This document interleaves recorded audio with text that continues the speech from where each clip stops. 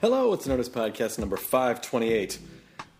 Good podcast week coming up. In addition to today's podcast on Wednesday, Morgan Freeman. Friday, Tom Cruise. Next week, Jonah Hill.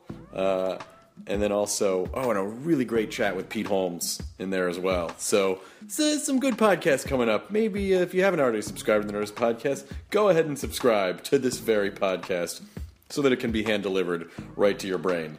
Also, At Midnight's back this week. We just got off a hiatus. Thank you so much if you came out to see me perform in Salt Lake City at Wise Guys. Super fun shows, guys. But this week we're back on At Midnight. Your late-night companion buddy show is returning.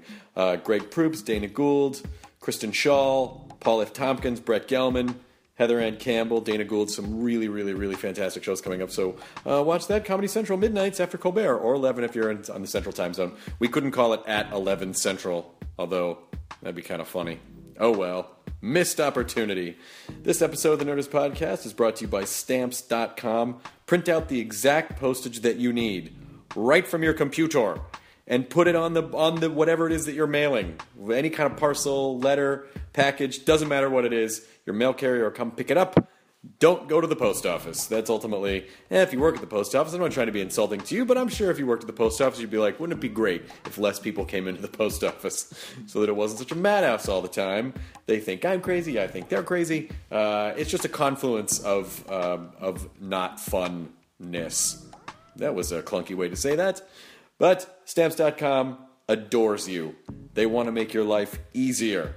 And that's why they're giving you this special offer as a Nerdist listener. No risk trial, $110 bonus offer, including a digital scale and up to $55 of free postage. Don't wait! Go to Stamps.com before you do anything else. Click the microphone at the top of the homepage and type in Nerdist. That's Stamps.com. Enter the promo code Nerdist.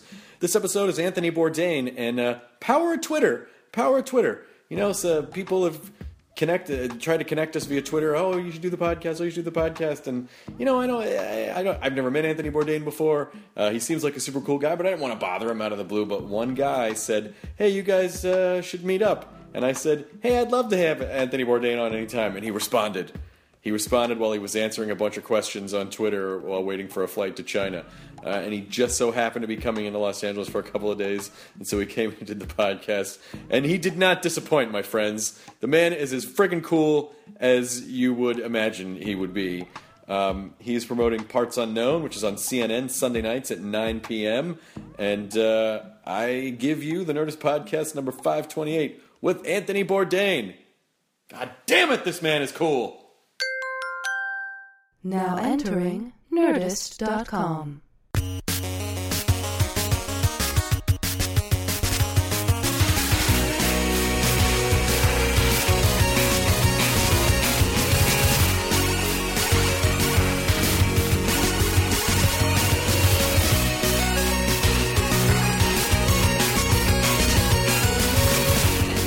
For like a couple days, right? Yeah. It was like a 3-day series of speaking gigs. And we managed to pin you down somehow. No, I'm excited. Hope we could talk about nerdly matters. There is a lot of crossover, I think, with what you do and the stuff that we obsess over. It's just yours is a very specific, tangible thing. But then also we'll talk about, because you've done comics and you love comics. Yep. I saw you at Comic-Con last year, but we didn't talk. But it's funny that it never ceases to amaze me, the power of Twitter in terms of people just connecting and going, "Hey, I'd like to see you on this thing," and then it gets people like you and me talking, and then you're here. Like, I just get excited about that because so much of social media can be used for evil, and it's nice when it's used to connect people and build things. But the tweet that I initially saw, did you just start doing a Q&A waiting for a plane to Shanghai? Yeah. I started with one person. It's the most boring episode of the layover. Asking me questions, and I said, "No, fuck it, I'm here." It's a good way to kill time. Yeah. How was Shanghai? Great. You really see the future, and it doesn't include us. It's like, it's just they're so far ahead. I mean, there's like a Maserati dealership on every corner. buildings, modern buildings, and infrastructure, and high-speed rail, and everything works, right? Everything works, and it's just every time I go, it's moved forward 20 years in 40 years, and the booming middle class and sex bots. Not yet. Soon. Yeah. Close. They're close. They're close. You know what we're waiting for? I think we're just waiting for the vending machine, which is sort of a reverse ATM, where you just go up and stick your dick in a machine. It is, yeah. And your credit card, and then you walk away. But I just kept thinking that that Simpsons episode, the line, welcome future masters, because it's really we will all be carrying their golf bags in a few years. It's absolutely no way around it. I mean, it's all happening there, and it's just money. You can smell money. People making money, spending money, and building stuff, and it's incredible. Now, I worked at a golf course in college. I'm fine. If I can have really great, if we could just have our entire country blanketed with great internet all the time, that's worth it to me. I'm totally in. You could be in like rural shithole village in rural, Sichuan province, and you're getting 5 bars. Actually, the weirdest thing I found is in Congo, we were literally looking for the Heart of Darkness from the movie, or from the book, and we're up in all the way up the Congo River, and it's like 100 miles away from anything resembling electrical power, an electric light bulb, even a flush toilet. I mean, nothing. Everything has been completely devastated. Just you'll see a toilet, but there's only a bucket of river water next to it to slosh in there. But the entire time, 3 bars at least on my phone. I'm Instagramming from the jungle in the middle of the Congo. You should just take pictures and go, this would be a good place for a toilet. This would be a good place. I shit here. I just shit here.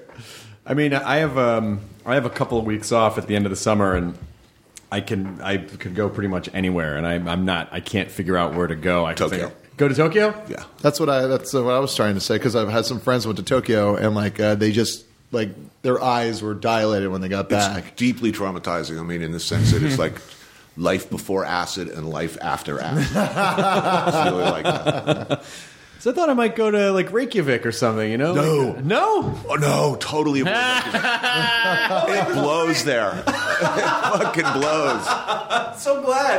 I'm so glad, because tickets are really cheap from New York. They were It's a town with 5 bars and a bunch of if you like hot tubbing and drinking your face off, and who doesn't? But after day 2, you pretty much had the Icelandic experience. Wow.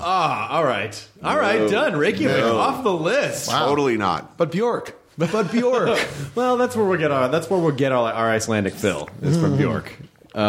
So you think Tokyo, and then is there any place else? Because I'll be on the East Coast, so heading back to Tokyo. Well, you could go down to Epcot Center. They have all the showcases of the world. No, man, I'm not.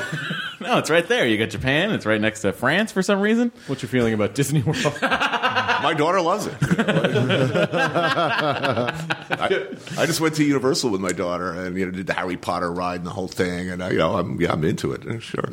Have you ever thought about just going to Disney World and pretending you're in a bunch of different countries and really doing knock out a season of a show in a day, right around the lagoon? That's kind of sad. Yeah. You're trying so hard to just get the framing right so it looks like the actual place. So here in New Orleans, they eat their stew out of a bread bowl. There's corn dogs in every country, it turns out. Uzbekistan, land of contrast. Ooh, corn dogs. Apparently, the future has churros. Do they have churros all over Disney World? Is that just They churros do, over and they're more Disneyland? expensive in Disney World. Isn't that weird? Well, because they have to send them over from here. They have to be out there. They come from Olivera Street. Oh, that's how it happens? That's why.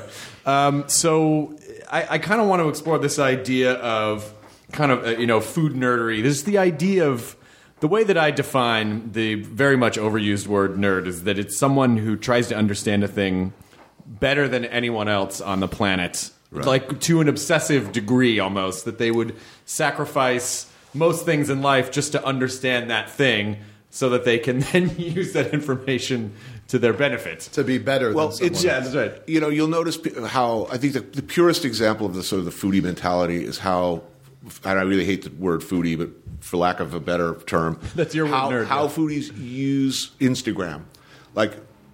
hypothetically, when somebody takes pictures of their food, and everybody does now, I'm guilty of it. We all sit down and eat at a restaurant. Everybody out with the cell phones, and we're all taking pictures of our food.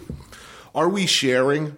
Are we sharing our, look at this wonderful food I'm eating, look at that.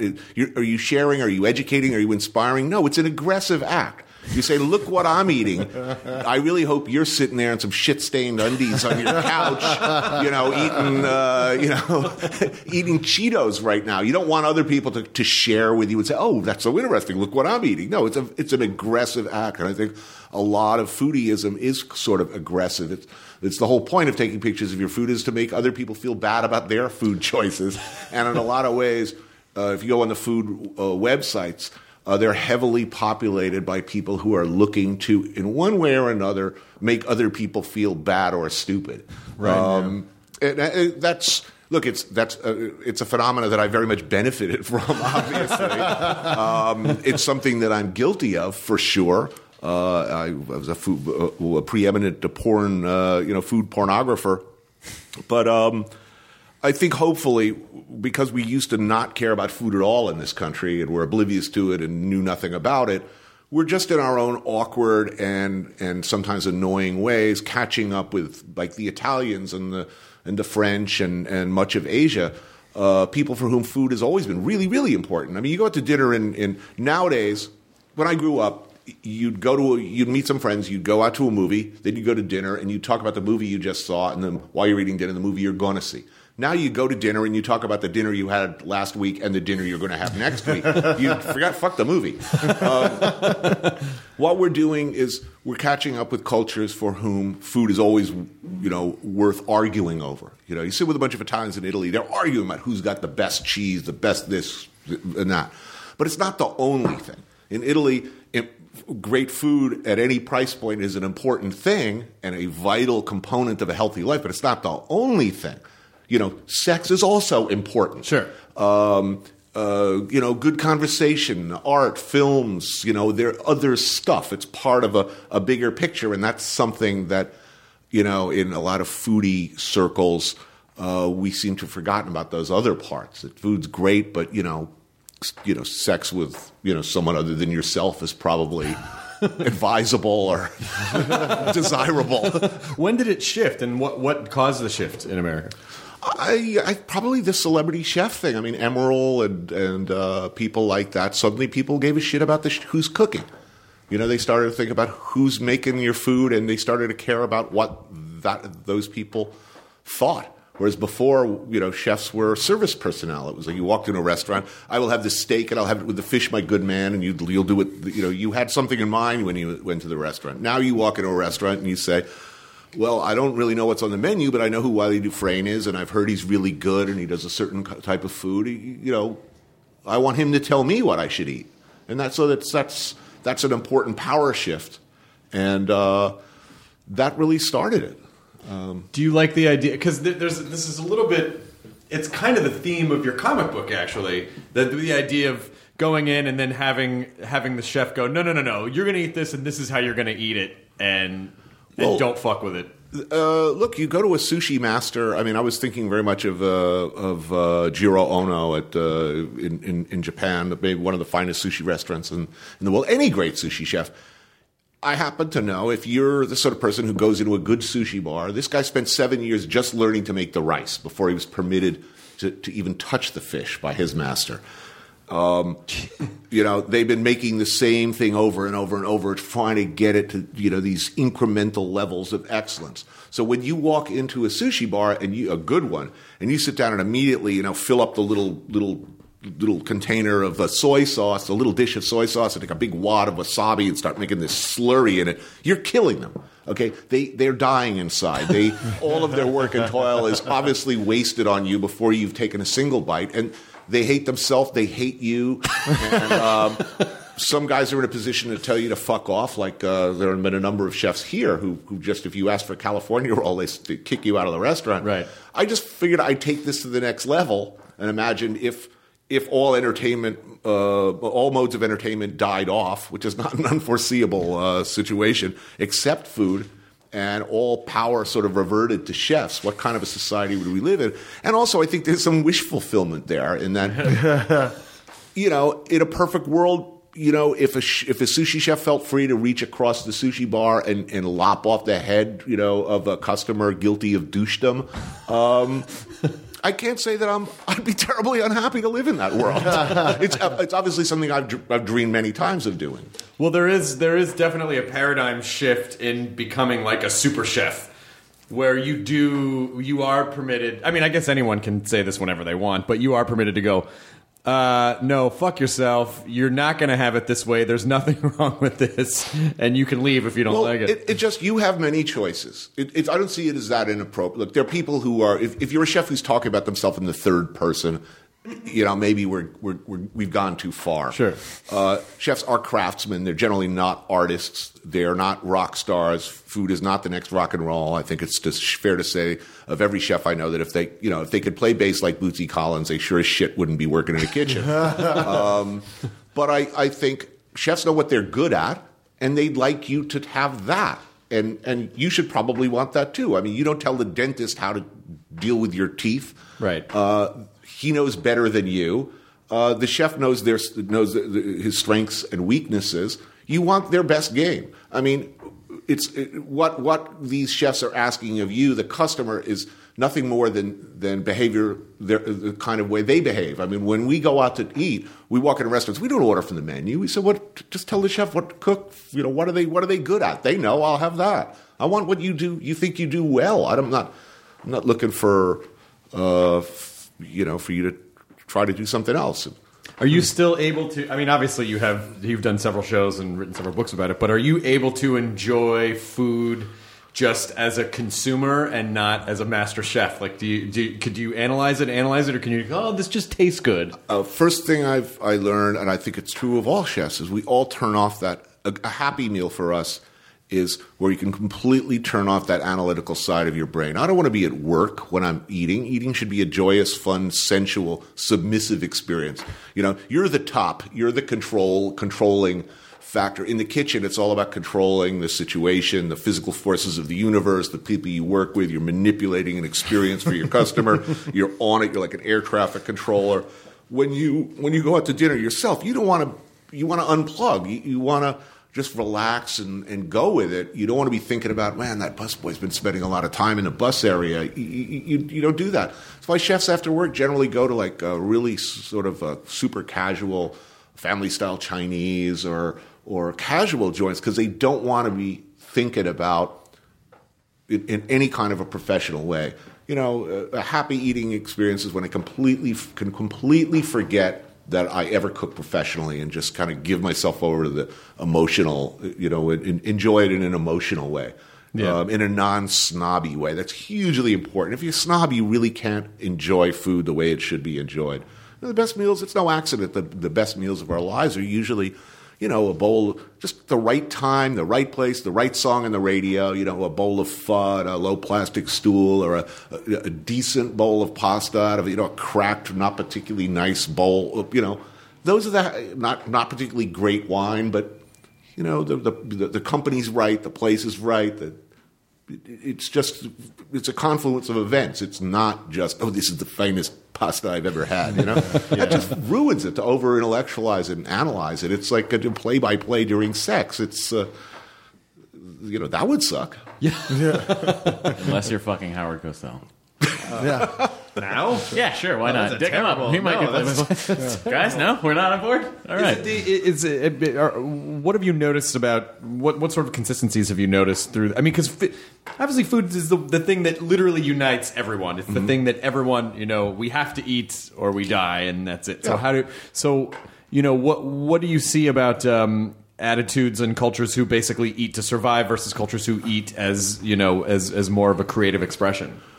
Well, I've certainly been places where there is so little food that it's strictly a matter of survival, where it's, walk 10 miles to get a bucket of water every morning, and anything that even resembles animal protein, people will grab. But just above that level, I mean, even in countries, again and again and again, places I go where the people are really, really poor and really fight to live every day, they are intensely proud of their food and take a lot of pleasure in making good food, even if they have very, very, very little.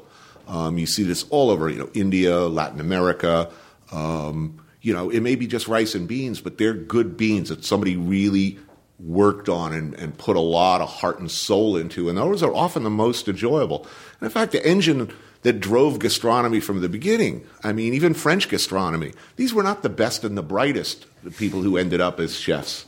Traditionally, they were, people, the poor, the less smart son, farm boys, refugees, pretty dysfunctional people from tough circumstances to start with, who grew up poor. And a lot of the dishes came from poverty. I mean, most of these techniques came from very real need to take the one, rooster they had, this tough, nasty old bird, and figure out a way to make it tender and delicious. How do I make something delicious from nothing? And, give a culture like France or China a couple of hundred years to work on a dish, and chances are they're going to come up with something really good. So I think, and again, most chefs I know would much rather eat a well-made bowl of offcuts of hooves and snouts than they would a sirloin steak, which is endlessly boring. I mean, you see this on Top Chef all the time. Some knucklehead will say, I'm really going to impress Chef Colicchio with a filet mignon. No, that's not going to work. That's not cooking. A chimpanzee could do that, But what's weird is that it's hot now. All of these dishes that the poor used to have to eat, like pig's foot and pig's tail, now you can't find those in a lot of poor neighborhoods. You have to go to spend $29.95 so the hipster restaurant to get dishes that throughout history people had to eat because they had no money. So it's this weird dynamic happening there. Am I wrong in assuming that that's what happened with lobster? Because lobster to me just basically seemed like sea insects. Like they seem. It doesn't really seem like only the wealthiest people can obtain this. First prison riot in America was in Cape Cod. Shortly after they came over on the Mayflower. Back then lobster was considered a pest. Fishermen would yank off the claws and throw them back in the water. And they fed the prison population in Massachusetts lobster like 29 days out of 30 in the month. And they rioted and then appealed to the Supreme Court on saying it was cruel and unusual punishment. And the court found in their favor, said, you can't do this, it's monstrous. I like lobster, but it requires almost no skill to cook. And it's pretty boring after, every once in a while it's a really nice, expensive, beautiful thing to have.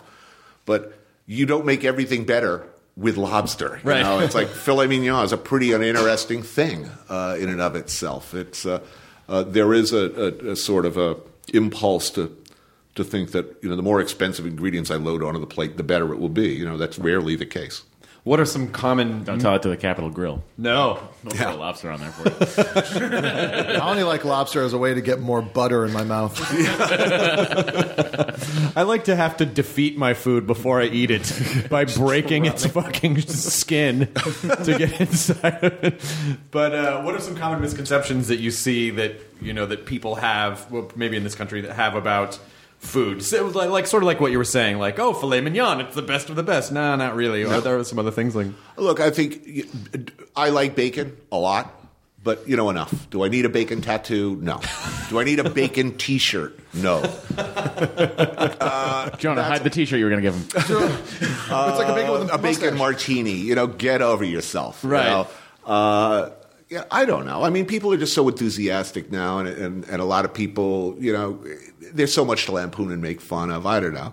One of the things that I've noticed over time, I'll have downtime in like a Southeast Asian hotel, Asia, Africa in particular, and they have food channels there, travel and living or travel and learning channels, and they buy a lot of American food shows,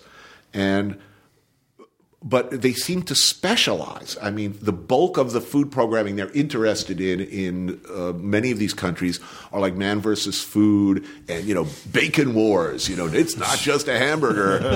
It's a bacon burger, And it's all giant, like morbidly obese Americans shoveling these huge masses of really disgusting food into their faces hour after hour after hour. And I'm thinking, you know what? they're not watching this because they said, "Oh, I would really like to try some of their bacon." They're look at these fucking Americans. Yeah.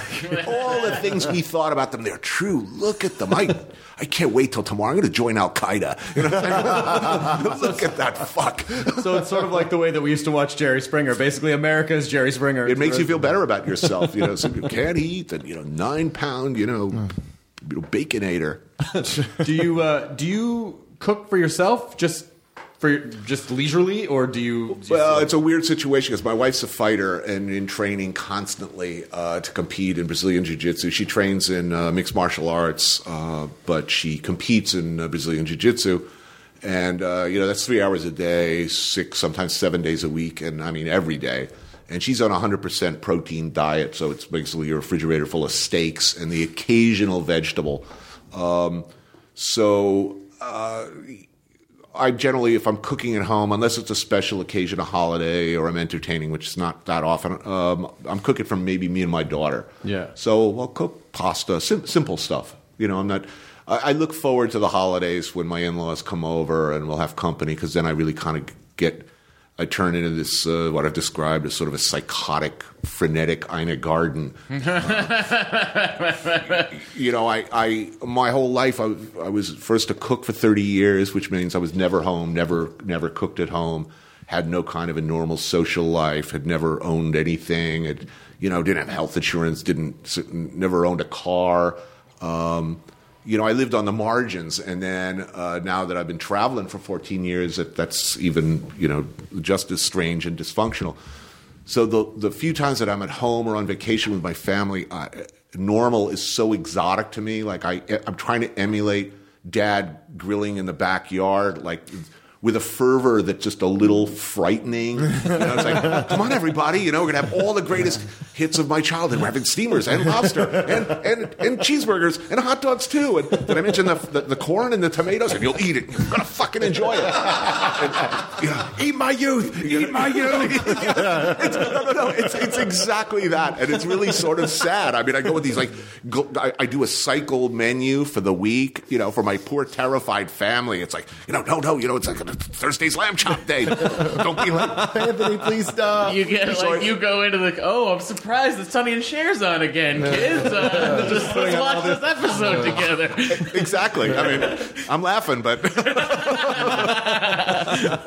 why do you need a computer when you can have a Mr. Microphone? You can talk with a radio. You know how Ina's always gone. It's like, I can't wait till Jeffrey gets home, because he'll be so happy I made meatloaf. That's me. Jeffrey's picking up some fresh peaches for dessert. I'm not sure Jeffrey's in a meatloaf, actually. I wonder, if you're running a kitchen for years and years and years, that feels like such a specific dynamic.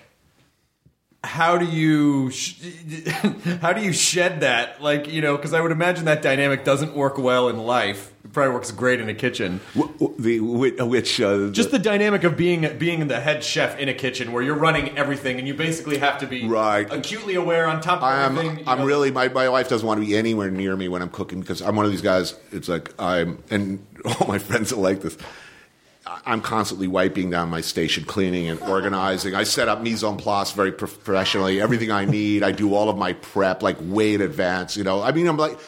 I'm having 4 people over. For me, cooking, I cook for 500 people, stand on my head. It's easy, and I'm very comfortable. I have 4 people coming over for dinner in my house. It's like the invasion of Normandy, and I'm planning and pre-positioning like that with the kind of military precision and stress that doesn't exist anywhere else in my life. I'm sure it's annoying. Do you need that stress? Do you feel like you need that stress to be great? I think I'm one of those people who, if I don't have stress in my life, I'll make sure to create it. I think it's probably why I do so many things. If I finish a book or I finish a project that's taken a lot of time, I don't lay there thinking, oh, that's great. What a sense of accomplishment I have now. No, there's a moment of terror. Yeah. What do I do now? My life is an empty, hollow void. If I sit here another 5 minutes, I'm going to start smoking weed. I'm going to start watching old Simpsons reruns, and I will never emerge from this torpor. I'm always sort of trying to outwit my inner hippie, who I'm quite sure is in there waiting to come out. And so my whole life is sort of a series of stratagems to outwit that guy. So I tend to overcommit to a lot of things, and I'm constantly getting involved in in stuff that just to kind of keep going, to keep that stress, to keep me, on my toes and awake and interested. It's funny that it seems like the last 14 years of your career is essentially a video diary of you literally fleeing from inaction. Just like, I gotta go here, now I gotta go here, I gotta go see what's over there. What about those times when the plane is waiting for another plane? I'll do a show. A lot of it also is, I feel very lucky. I caught a big break with Kitchen Confidential. I was aware of that, and I started getting offered a lot of opportunities, and a lot of them were I'd already fucked up in every major way that a human being could fuck up. I'd made all the big mistakes, heroin probably not a good idea, cocaine's not going to make me happy. I knew these things. But what happened is interesting opportunities came up where it was just a matter of, look, this might not last, and I have a chance to work with David Simon. Yeah, I'm going to find the time to do that. I have a chance to do a comic book. Who wouldn't want to do a comic book? It's I'm living out the little boy dream of doing these things. I admire collaborators and people like Josh Homme, and Mark Lanigan, for instance, who have these careers where they're constantly working with very different, very interesting people. And I think part of the fun of what I do is that I get to do cool stuff with cool people. And that's fun. And, given a choice between doing that and saying, I'm a little busy right now, maybe I'll just kick back. I'm not going to do that because I'm very aware that this opportunity might not come again. Are you a control freak, or are you good at if someone says, hey, man, I just got this boat and I just want to let's fucking just go sail somewhere. Could you go, okay, sure? And you're like, no, I really need to plan a bunch of stuff before I do. I'm either one or the other. Most of the time I'm a control freak. I'm happy when I can pull the plug. I mean, I can do it at certain times. It takes me a few days. But there are a few times in my life when I could pull the plug. And one of the reasons I do this big, noisy network competitive reality show, The Taste, and one of the joys of that is, my show, Parts Unknown, I'm from the very, I decide where we go, what we're going to do when we're there, what movie director we're going to rip off. I talk about, lenses and camera movements, and I'm all over the editing and the choice of styles of music. So I'm on every little detail. So to be a passenger in this large Titanic of a project where I just show up and they tell me, go over here and this is what you're doing today, that's actually very very enjoyable to be part of this big team thing when the rest of my life is pretty much, control freak. It's kind of funny because I feel like I'm the same way with the control freak thing, but it's sort of interesting that you can crave the control stuff, but then you also kind of resent it at the same time, where it's like, you want all the control, but then when people are like, what do we do? You're like, gosh, just give me a minute. And you're like, yeah, but you asked for this. I mean, I like the stress of multitasking. I like being in charge in a kitchen. But at the same time, what got me there in the first place, I was a directionless, angry kid who didn't believe in anything. I hated school. I clearly wasn't going to work in any job. But I found a home in the restaurant business, which is pretty much a military hierarchy. And, where you're part of a system with absolute rules and a hierarchy where you take your orders and you do it. Yes, sir. Yes, sir. And you go ahead. I found that very comforting to be part of that system. And so I clearly like order if it's working towards some goal that I like. And I liked Thomas Keller talks about this, how it was a sort of a big moment in his life when he first worked within a kitchen, working the dish station. He very, in a world filled with uncertainties, the dish station, all these plates come in and they're dirty. And you put them in a nice row, and you put them into the machine, and they come out clean every time. It's awesome. That simple thing made me very, very happy. My mom is like that, where my mom's an amazing cook, and she does, she's very intuitive. It's like, I just pick, this seemed like it'd be good. Her family's Italian. I don't know. She's just really intuitive. But then she also will not let you help if you try to clean the dish. She's like, no. Right. Like for her, it's very therapeutic. To me, I get fucking diarrhea when I look at a giant stack of dirty plates. I'm like, where's all that going to go? That's going to take forever. And she's Right. like, no. It's very calming to me. She loves it. Yeah, I clean as I go. I'm cooking and cleaning. Yeah. I can't. It's really. I have some problems in that area. Were you always clean like that, or did you? No, did you I used to become be a horrible slob. I mean, I went through it. I'm making up from past sins. I think in a lot of ways. I went through a long period. I wrote about it actually. It was when I was doing dope. It's like July and my Christmas tree is laying on its side. In the apartment, the power's been turned off, and and I'm trying to figure out I'm on the 6th floor of a building. How do I get rid of the Christmas tree without like my neighbors knowing what a desperate, disgusting, junky scumbag they're living with? So I'm trying to. All I have is like an old K-bar knife, and I'm trying to hack up this Christmas tree like a body and shove it in plastic bags. I drag it out the door. I figure I'll take it down a few flights of stairs so they'll think someone else in the building is, this pathetic. And there's a trail of pine needles leading up to my room. Me and my wife did the same thing. We went to we had a Christmas tree at a cabin we rented in the mountains, and they're like you can't leave any trash behind. And we're like, well, we had a fucking Christmas tree. What are we gonna do? And then there was a fireplace. We're like, let's just take it apart and burn it.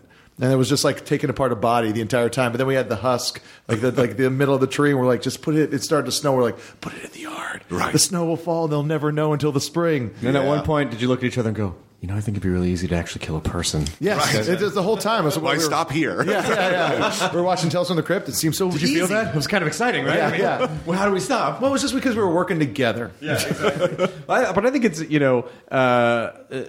that to me is one of the fun things about getting older is feeling like you've learned, like you've gained wisdom, and having all of those dark periods and all the fuck ups and all those pits that you never thought you could get out of.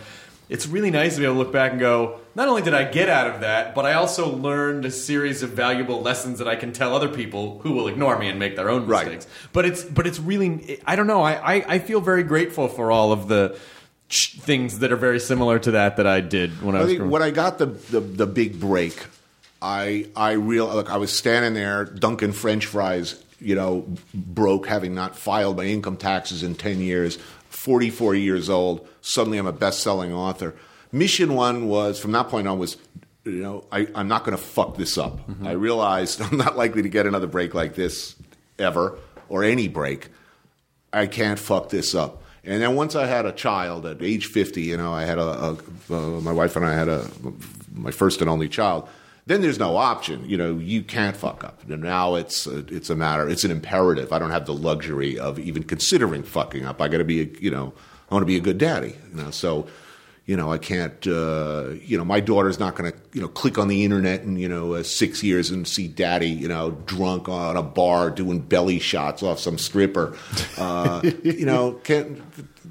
Can't do that. Not going to do that. Dad will not be seen, guilty of douchely behavior. No, but in public anyway. Ironically, she could turn on the internet and see her daddy in a bar eating sushi off a model in Japan. Never. I wouldn't do it. No, I wouldn't eat sushi off a woman. Good. Okay. I think that's a really poor fucking taste. Honestly, I mean, Plus, that's fucked up. They would heat the sushi up, right? The body heat of the That woman. too. Yeah, that you don't too. want to do that. But nah. But you don't. Yeah, that's what throws me off in this situation. She's a little girl. She's going to grow up to be a young woman. I don't want to. Now say, a dead woman. I don't want her to say, "Daddy, that's like really fucked up." Well, it seems though that not everyone would have recognized that opportunity. Not everyone would have said, "Oh, I have a kid." Like just because someone has a kid or has an opportunity, that doesn't always mean that they're going to go, "Oh, I better straighten up." Like a lot of times, people just have destructive behavior. Well, and I'm one of those guys. I mean, my whole life was about fucking up. But I was 44. I was old when it happened. So 44 is not old. You'd seen. I was not going to make the mistakes that everybody else seems to make. I'm not going to end up, I'm not going to throw away. a shit fit if I don't get my mochaccino just right. I don't need an entourage to tell me I'm great all the time. I just. Not gonna get in a fight with your hairdresser. I'm not gonna get in a fight with my hairdresser. I mean, who has a hairdresser? Guy Fieri has a fucking hairdresser. Guy Fieri. Yeah. I mean, he should have been fighting with her long ago. It was a him. We did a roast of him. Someone said that hair. It's like the front lawn to hell. What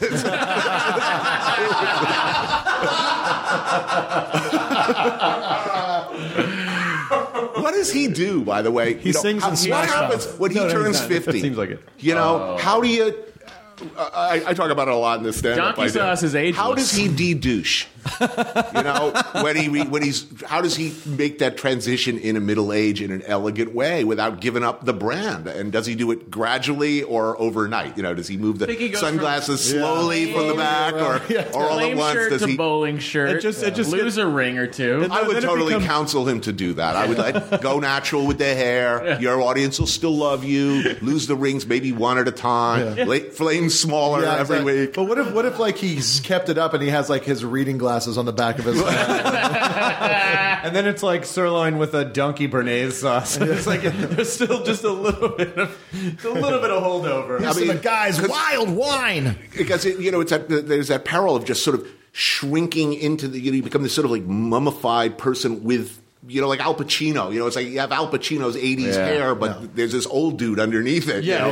Or Sylvester Stallone, who looks like Mr. Potato Head now. It's like the glue-on eyebrows. I don't remember Mr. Potato Head being so veiny, but... It's such a bummer because you want to fight the... you want to fight, I don't want to be old, I don't want to get old, but then... all the things you do to prevent that just make you look weird and old. Like it doesn't make it better. Don't they have someone in their life who just says, it's not a good look for you, man. No, you really want to leave the house like that? No, I earned this ugly, every little bit of it. So, do you think? Also, when he goes gray, is he going to dye his goatee that black? Like. I just wonder. Anyway, I don't know. Fieri Watch 2024. I'm standing at the border of Flavortown looking at his signals. It's the New World Order. But I won't. Did traveling so much and seeing and being exposed to so many different cultures and really trying to understand them on a granular level from the way that they communicate with food, do you feel like that gave you perspective and that sort of helped you see the world in a healthier way? Because you can get really insulated in your own culture. I travel with a really small crew, 2 shooters and a producer and assistant producer. We're all friends. We've all worked together for years and years. We're like a band on perpetual tour. And everywhere I went, people were nice to me. We're with little cameras. We're not like... we're not a big professional crew that comes in. We don't do retakes. We don't have lights. But very early on, I just found what was life-changing was to go to Vietnam the first time and go in the Mekong Delta and I'm sitting there drinking shots with all these older dudes who were all former VC cadre leaders. And they were nice. And we got drunk together. And they were singing songs. And... I just found that if I show up and express a willingness to relax, accept what's offered in good spirits with an open mind and an open heart, that people will, in incredible places where you wouldn't expect them to be nice, again and again, they're incredibly nice and incredibly generous and happy to show. They don't know who I am. They don't really know where the show is going to air most places, but just to show anybody who's interested what their lives are like. And I'm not saying it's, answer to world peace or anything, but I think there's value in showing a little glimpse of who these people are who we see later on the news, often as statistics, just to sit down and experience something as ordinary as a meal in a natural way. Whether it's Vietnam or up the Amazon or Congo, I don't know. It's very gratifying. I mean, it makes me happy. I don't want to say it's made me nicer. It's made me maybe a little more hopeful. I used to think that the human race were basically bad people who would all turn into sort of vultures or jackals and tear each other to shreds given the slightest opportunity. I'm actually a little more hopeful about that. I mean, even places where they don't like Americans or they're They do a lot of things that we're very unhappy with or don't approve of. It's generally speaking, around the world, I find a lot of nice people trying to do the best they can, often in very difficult situations. And I find that I'm very grateful for it. It makes me, again and again, very often, I have these pinch me moments, sitting there in the bush with all these Vietnamese dudes, playing guitar and giving me shots of rice whiskey and telling war stories. I feel lucky. This is awesome. This is just like the movies. I'm a movie nerd. I'm a huge movie junkie, have been since I was a little kid. So to find yourself living that dream and so often finding it better than the movie, largely because I think the food I sit down and eat. And unlike so many other shows, what the mistake they make is they don't understand that it's weird when you show up with cameras, however small, in some rice farmer's home or a little shop someplace. It freaks people out. They get stiff. So we spend a lot of time. We hang out. We have one shooter in the kitchen with grandma while she's cooking. I'm playing with the family dog or doing shots with grandpa. And we're hanging out for hours before we start shooting. And because we don't do retakes, we try to let things just unfold naturally and let people feel comfortable and get a little drunk and, show things as close as possible to the way they are. I think that's the difference between a lot of shows where you see these poor terrorized people sitting there, while the host is doing all the talking. The host sitting there talking all about Vietnam and the customs and traditions of the region. It's like, what? Hey, asshole, you could ask them. What are the guys sitting there terrified next to you?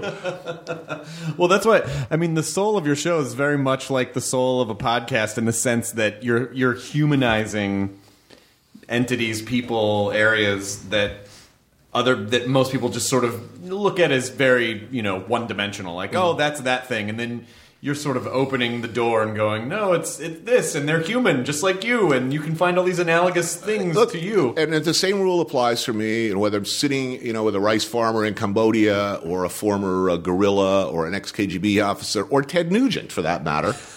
I disagree with Ted Nugent as violently and as much as anyone could disagree on just about everything. But we both like barbecue.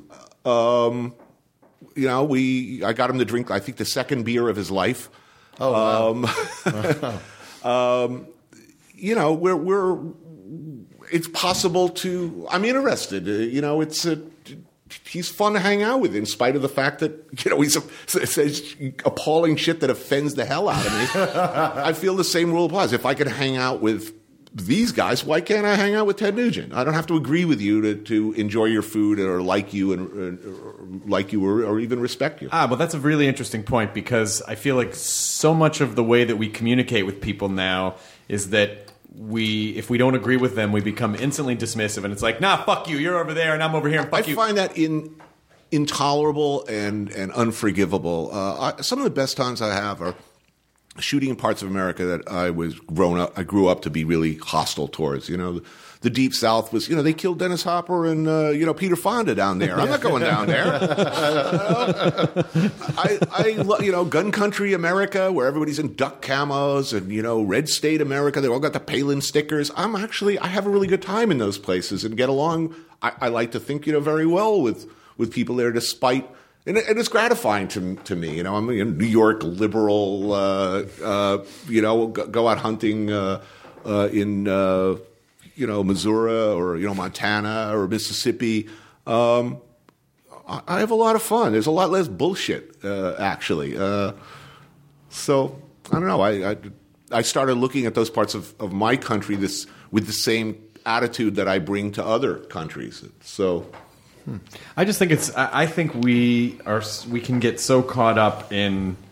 I think people in general don't really want to understand, and they don't really want to find common ground. I think they just want to bark their opinion and go, "This is what I think." Instead of someone didn't like something I did the other day, so I got a bunch of all caps tweets like, "You fucked this up," and why didn't you? And I go, "Look. That's not how you start a dialogue. That's how you start a fight. It's not how you get your way. Yeah, either, exactly. You're doing more damage, right. Because maybe I agree with you, but now I'm just defensive because you've just called me a piece of shit.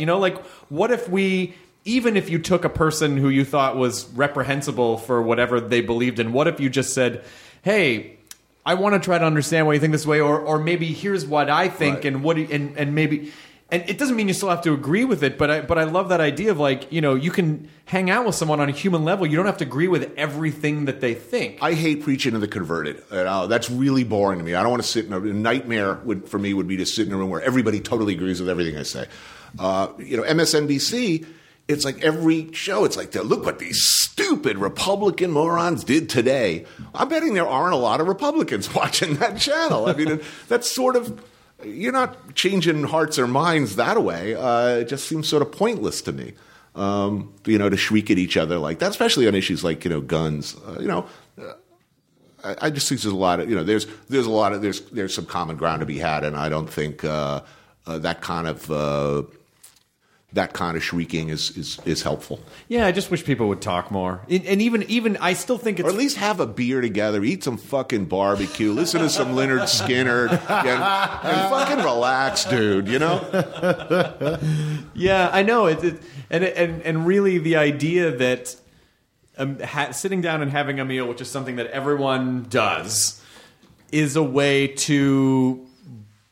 just get in and have conversations and break that tension and break that ice, and it's like it's a common ground. Like it's a way to find common ground to then ultimately lay the groundwork for. Now let's have some intelligent discourse. But I don't want to make it sound like my show's like educational or inspiring, or like I'm out there on some mission to bring people together. I'm out there to just have a good time. It's really it's all about me, honestly. and more to the point, it's about me and my friends getting to make these little mini movies where we get to rip off like directors of obscure films that nobody else has seen but us. That's really what those are the Easter eggs. Those are the overall Easter eggs. It's the guiding force of the show. I mean, we will sit there and think about, okay, I'm really in a Wong Kar-wai lately, man. I've been looking at that Christopher Doyle cinematography is like fucking making my dick hard. How do we do that, and where do we have to go to make a really self-indulgent Wong Kar-wai film, or a Shinya Tsukamoto we just saw Tokyo Fist. We got to do that. We totally got to do that. How do we do that? Where do we do it? And how do we accomplish it cheaply? I mean, so it's not even an Easter egg. It's overt. Our black and white Rome homage to the early works of Fellini and Antonioni. We're well aware of the fact that 80% of the audience are going to turn it off right away because it's. Black and white, and another 20 because there's subtitles, and 90% probably haven't seen those movies. But God damn it, we're going to make a really beautiful show here. Is there? Do you notice any parallels between like filmmaking and cooking? Like, do you like certain ingredients or the way that you handle balancing everything? Not really. No, it's show up on time, do the best you can, stay interested. But no, it's very different.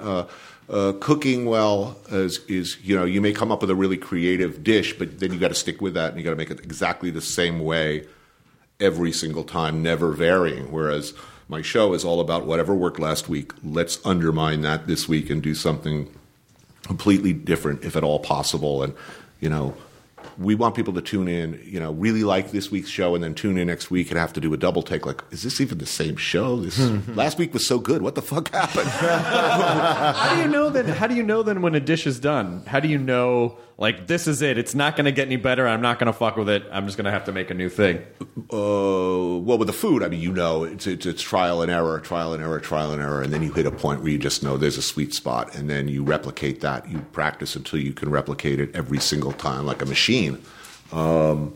Consistency is the real god of the restaurant business. I may love your food today, but when I come back with my friends in 6 months, having bragged about how wonderful that dish was, it better be the same, or that's not good for you. Whereas making TV is a whole different thing.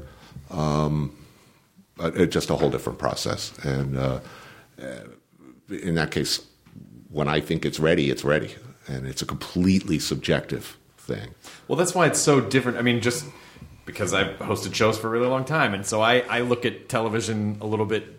I look a little bit at the matrix code behind a television show, and so there's a difference. And one of the reasons why I think your stuff has popped the way that it has is because it's so you.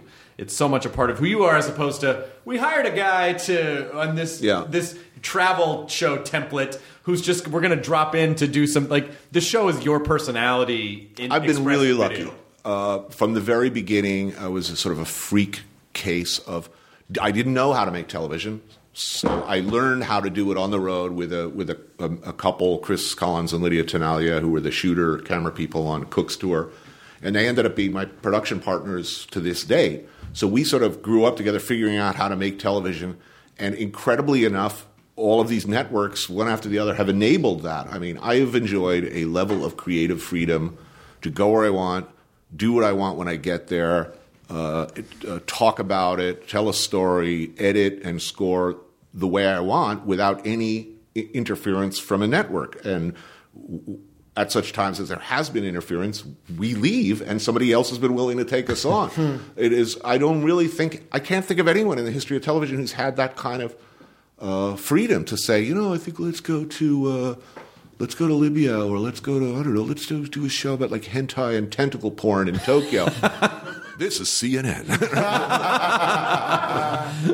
So really parts unknown. Look, the look on their faces when we turned in our Tokyo show, look, it's all about tentacle porn and fetishism and S&M and rope bondage, and they were like, oh man. But they backed us up. That's right. Oh wow. And also I'm curious about when you got trapped in Beirut. That was there ever a point where you're like, no, we're getting out of here? Yeah. It's weird. As an American, you think it's not going to touch us. They won't bomb our neighborhood. We stand there and watch the bombs every day. They're getting closer, and other neighborhoods sort of getting pounded back 20 years. But there is this sense of that you're untouchable and entitled, and that surely they're not going to bomb us, and the Marines are coming, and sooner or later. So I wasn't scared for my life there. We were all scared of losing contact with loved ones and family back in the States. The times that we're afraid on the show are places where you start to live, regardless of whether you're American or camera crew or anything else. You are forced to live by the same rules that a lot of people live in this world, meaning everything's okay until it's not. Places like Congo, where there's zero law and order, zero, the 29 different militias everywhere, and even worse, if you're getting like fucked over by some militia, the worst thing that could happen is the police or the army show up because they're professionals at fucking you over.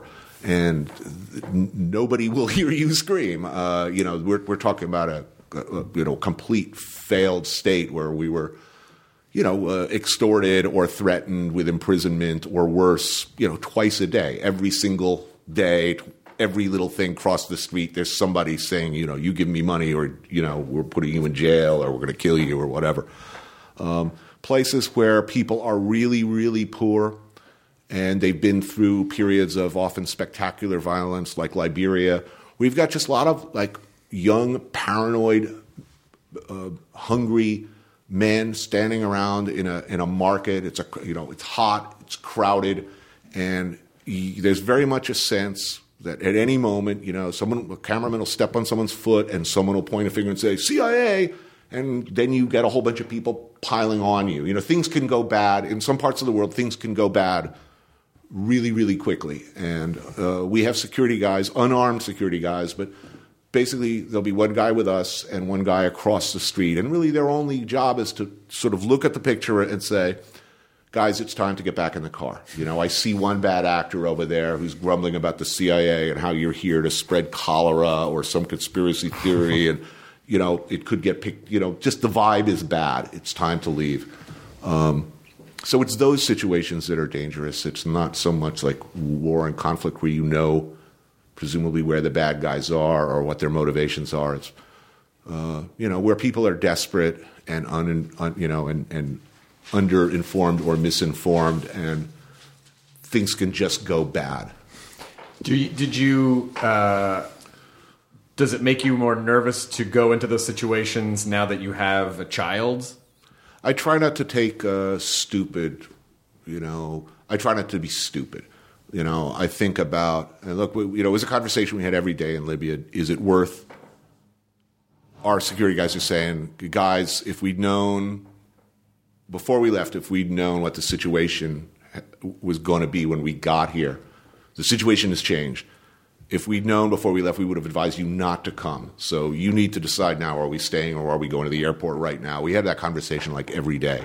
And so you think about what's worth it and what's not worth it. There was a time I might have tried to get with the cameras a little closer to if there's a riot or something or some kind of conflict, or get up in malicious face with the cameras.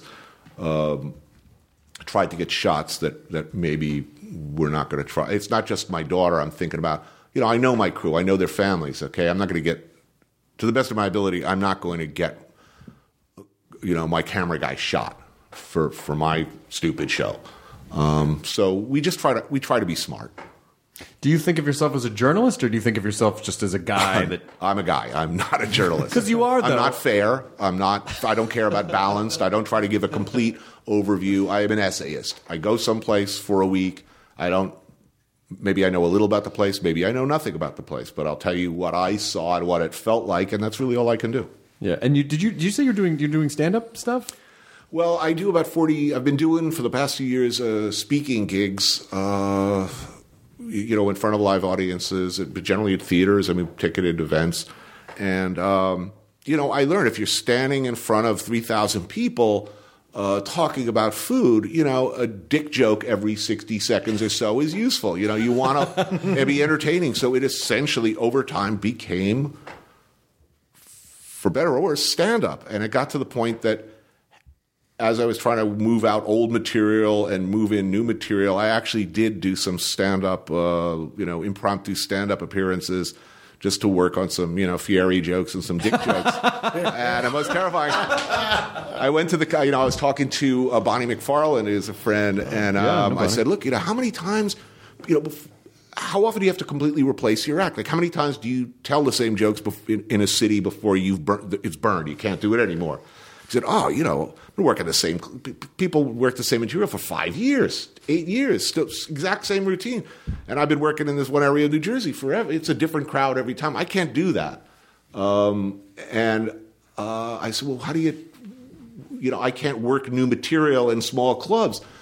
So she said, well, you should go to the Comedy Cellar and, I'll hook you up. Go down there and, do 10, 15 minutes and, see whether some new stuff works. So I did. I had a couple of drinks, went downstairs at the Comedy Cellar, and it was fucking terrifying. And I look at it, it's all professional comedians. Yeah. And, I ran in with my coat, put my coat on like the piano, 10 minutes, and, got out alive, and smarter. And, the Comedy Cellar, that's trial by fire. Like, that place I did is not okay. fucking around. I did okay. Your security guy let you in there. We have a situation. Tony, we're going to get you out of here. I didn't destroy, for all time, but they invited me back. So that's cool. But look, I've been doing these tag team events with Eric Repair. This is a distinguished 3-star Michelin chef with a reputation to protect. And we've done a lot of gigs together where we do some sort of an interrogation routine where I put him in a chair and harshly interrogate him about his... and over time, it's interesting. It's like a corrupting process, where you start to realize what's going to work, when to draw it out, words with a K, and to watch him get good at work in a crowd, there's this sweet sort of sadness to that. It's like, I remember when he was pure. Now when he's killing him in Buffalo. Now he's jaded.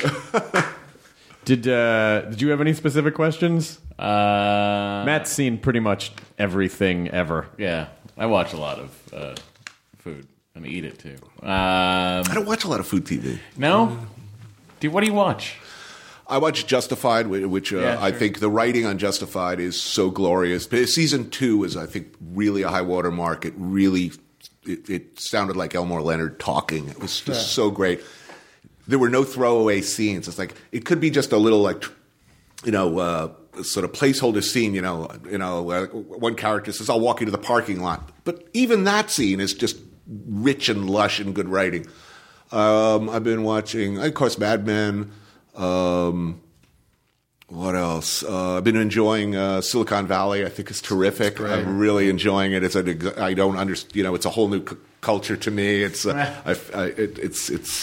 enjoying that. Have you checked out Fargo? Fargo's pretty good. I really went in skeptical. It's growing on me. Yeah.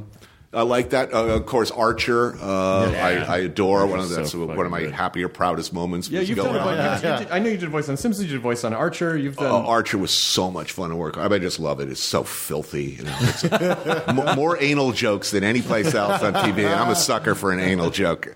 Love that. Because I remember you did stuff with Comic-Con. I think Barrowman interviewed you for G4, and you talked about. I fanboyed at Comic-Con. How I got on Archer was Zap Comics. Right? I did Aisha Tyler's podcast, and I told her I'm a huge super fan, and she invited me to go to the the Archer Live event they did there. Yeah, and I hung around. I hung around with the cast. I was totally geek. Fanboy back there, and I walked up to the creator and I said, I will work on this show. I will write on this show for free. Anything I can do. I'm like super fanboy. I would love to work with you guys any way possible. So I basically hung around the parking lot until they gave me a job on the show, and it was so much fun. I get a guilty pleasure. I watch Blacklist because it requires no. You don't have to watch it in order, right? So I don't really, if you miss an episode, who cares? It's annoying, but a fun, guilty pleasure. I feel ashamed of myself after, but I enjoy it. I think Hannibal is amazing. That's all I've been hearing. It is amazing. The production values on that show. It's so dark and so ugly and so violent and disturbing, and you just can't believe it's network. And the cinematography is fucking gorgeous, untouched, and it's the best food cooking scenes of any show ever on network television. Oh wow! It is flawless. They have Jose Andres does the consulting to the show. I really enjoy that show a lot. What are your thoughts on shows where restaurants are failing and someone goes and fixes them?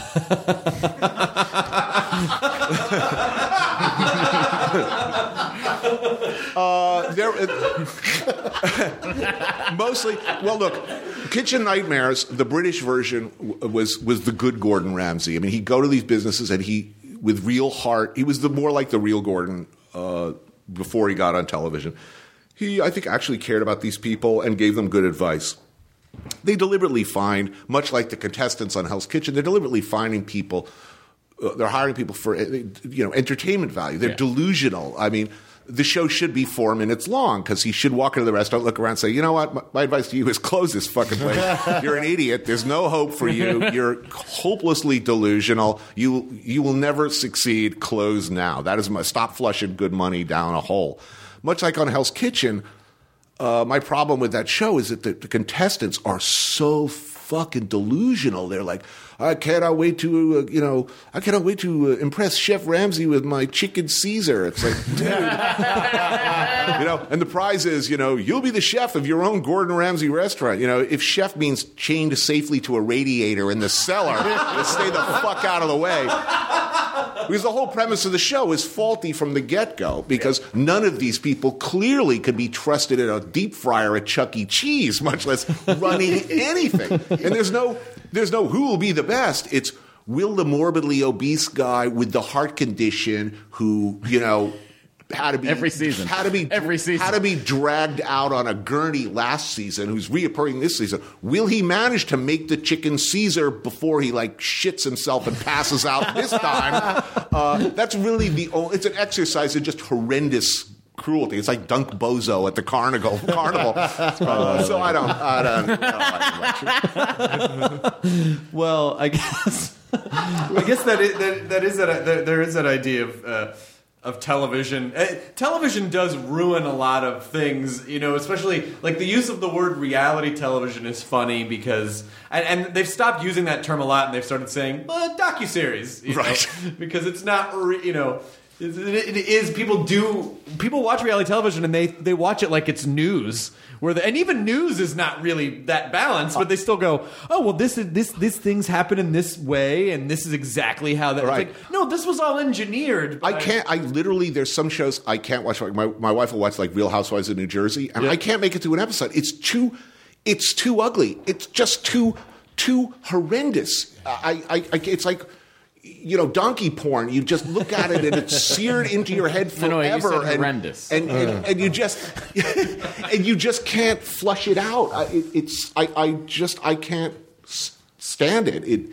It hurts and discourages me. It's I can't. I'm afraid of living in that world, and it's like New Jersey. It's like I grew up in New Jersey, but people didn't look like that, and where I came from, it's like extreme violence. I have to look away. I can't look at it too long. Yeah. These delusional, scary people with these freakishly, surgically mutilated people living in this like weird bubble of like delusional fake celebritydom.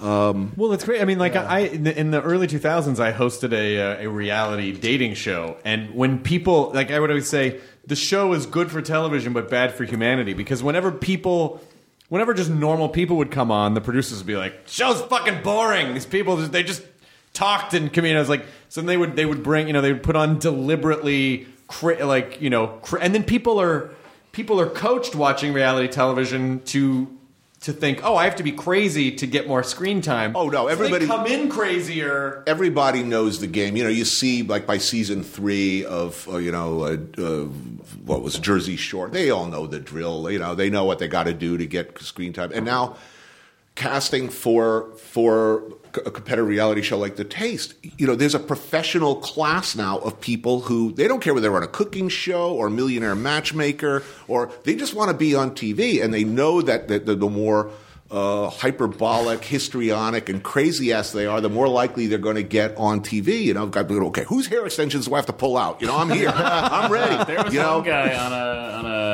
had a hotel in Miami, and he was on Bar Rescue and Hotel Impossible. Yeah, they're all damaged. His hotel and they're all damaged goods in the hotel. A friend of mine worked on one of these shows, and he said, "Oh, dude, you have no idea. These poor kids. Like as soon as they show up on set, we start, feeding them Valtrex and tequila."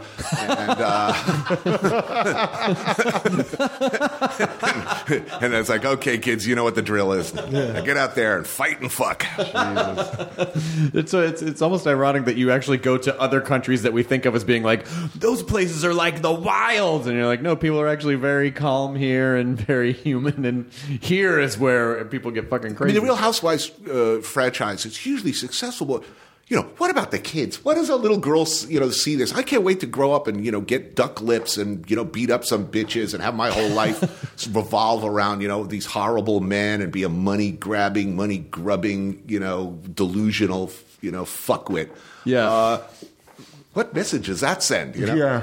How do you protect your daughter from all my that daughter, stuff? Look, I think about this. How do I be a good dad? It's something I think about a lot. How do I be a good dad to a young girl? She's going to make bad decisions in her life. I mean, that's what kids do, right? All I can do is, I can raise a kid with good self-esteem, okay? Because anytime you see somebody, on a dirty shag carpet with Ron Jeremy, chances are there's some self-esteem issues there somewhere. So she will have high self-esteem and martial arts skills. Yes. That's really all I think I can. She'll know she's loved. She'll think well of herself, and any boy pulls her hair in first grade, he's going to get seriously fucked up. They will. No kidding. Where we all do jujitsu together, and I'll be working with my trainer, and she'll be working with. She has one too, and I'm looking over, and she's like 7. She's so much better than me, and all the black belts are looking at her, thumbs up, and go, wow, she's good. Meanwhile, I'm like wheezing for air, flop sweat, and she'll come over and patronize me. She's like, "You're doing really well, Dada." Pat me on the head. I'm like, "Thanks, honey." So just as we're sort of wrapping up, what is important to you? How have your priorities changed in the last 30 years? What did you when you first started out, you first found a kitchen, you first found I have this structure. What was important to you then, and then what is it that you feel like is important to you Before, now? I just wanted to. I didn't think about the future. I figured I'd be dead by 30. I just wanted to get high, have fun, get laid. I did a lot of shit that I didn't care about how I was going to feel about it the next day. Now, I try whatever I do. I don't want to look in the mirror and feel ashamed of what I did the day before. I'm trying to be a reasonably decent citizen of the world. I don't want my daughter to be embarrassed by my behavior. We will have to have the talk. I've written about my life very honestly. I will have to have the talk with her at some point. Look, Daddy did a lot of these, he did all of these things, but that was him then, and this is the person you've known since the minute you were born is just the way you see him today.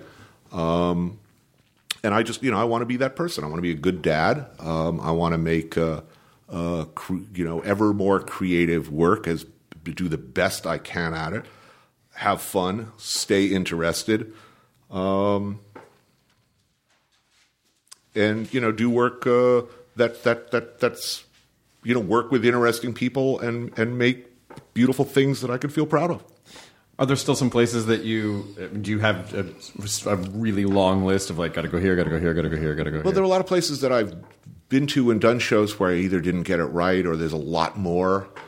China, I could make TV, make a show once a year or twice a year for the rest of my life and still die ignorant. Mm-hmm. But Iran, where I hope to go sometime this year, I'd love to shoot, if the situation changes, I'd love to make TV in Syria. Love to go back to Cuba. Number of places I'd like to go back to. Iran is really high on the list. Really looking forward to shooting there because we have no one knows what it's like to show how do ordinary Iranians live. What's life like there at the dinner table? I'm told that's a very different picture than a governmental level and our nation's policies towards each other. So I'm really curious about it. It's a very old, gorgeous culture, the Persian Empire. I'm really interested and really looking forward to that.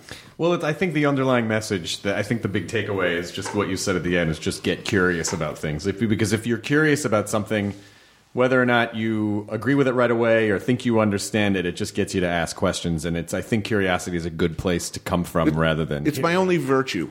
It's my only true... if I have any, I'm confident that curiosity is a virtue, and I know I am a curious person. I'm genuinely interested. I like to read. I like to watch films, and I like to learn stuff. I like going to a new place where I don't speak the language and don't know anything and be forced to learn a whole bunch of stuff in a short period of time. Even if it's just a little bit of stuff. For me, a really happy moment when I go to a new country I've never been and don't speak the language is that first minute after a few days where you can successfully go to the corner without fear or awkwardness and successfully order a bowl of noodles for yourself alone and sit down and just look out at the street. There's a real sense of triumph and accomplishment in that little thing, just ordering breakfast for yourself, whether it's in France or noodles in Vietnam. That's deeply, deeply satisfying to me. And, it's just little things like that. That first moment of sitting down at a low plastic stool and ordering a bowl of noodles and looking out at the world passing by and saying, man, life is good. That makes me happy. That's why you'll never get old, because you always have that. I want to have new experiences. That, Chris. Dude, no, Chris, I am old. It's way too late for that. But I mean, in terms of I completely understand.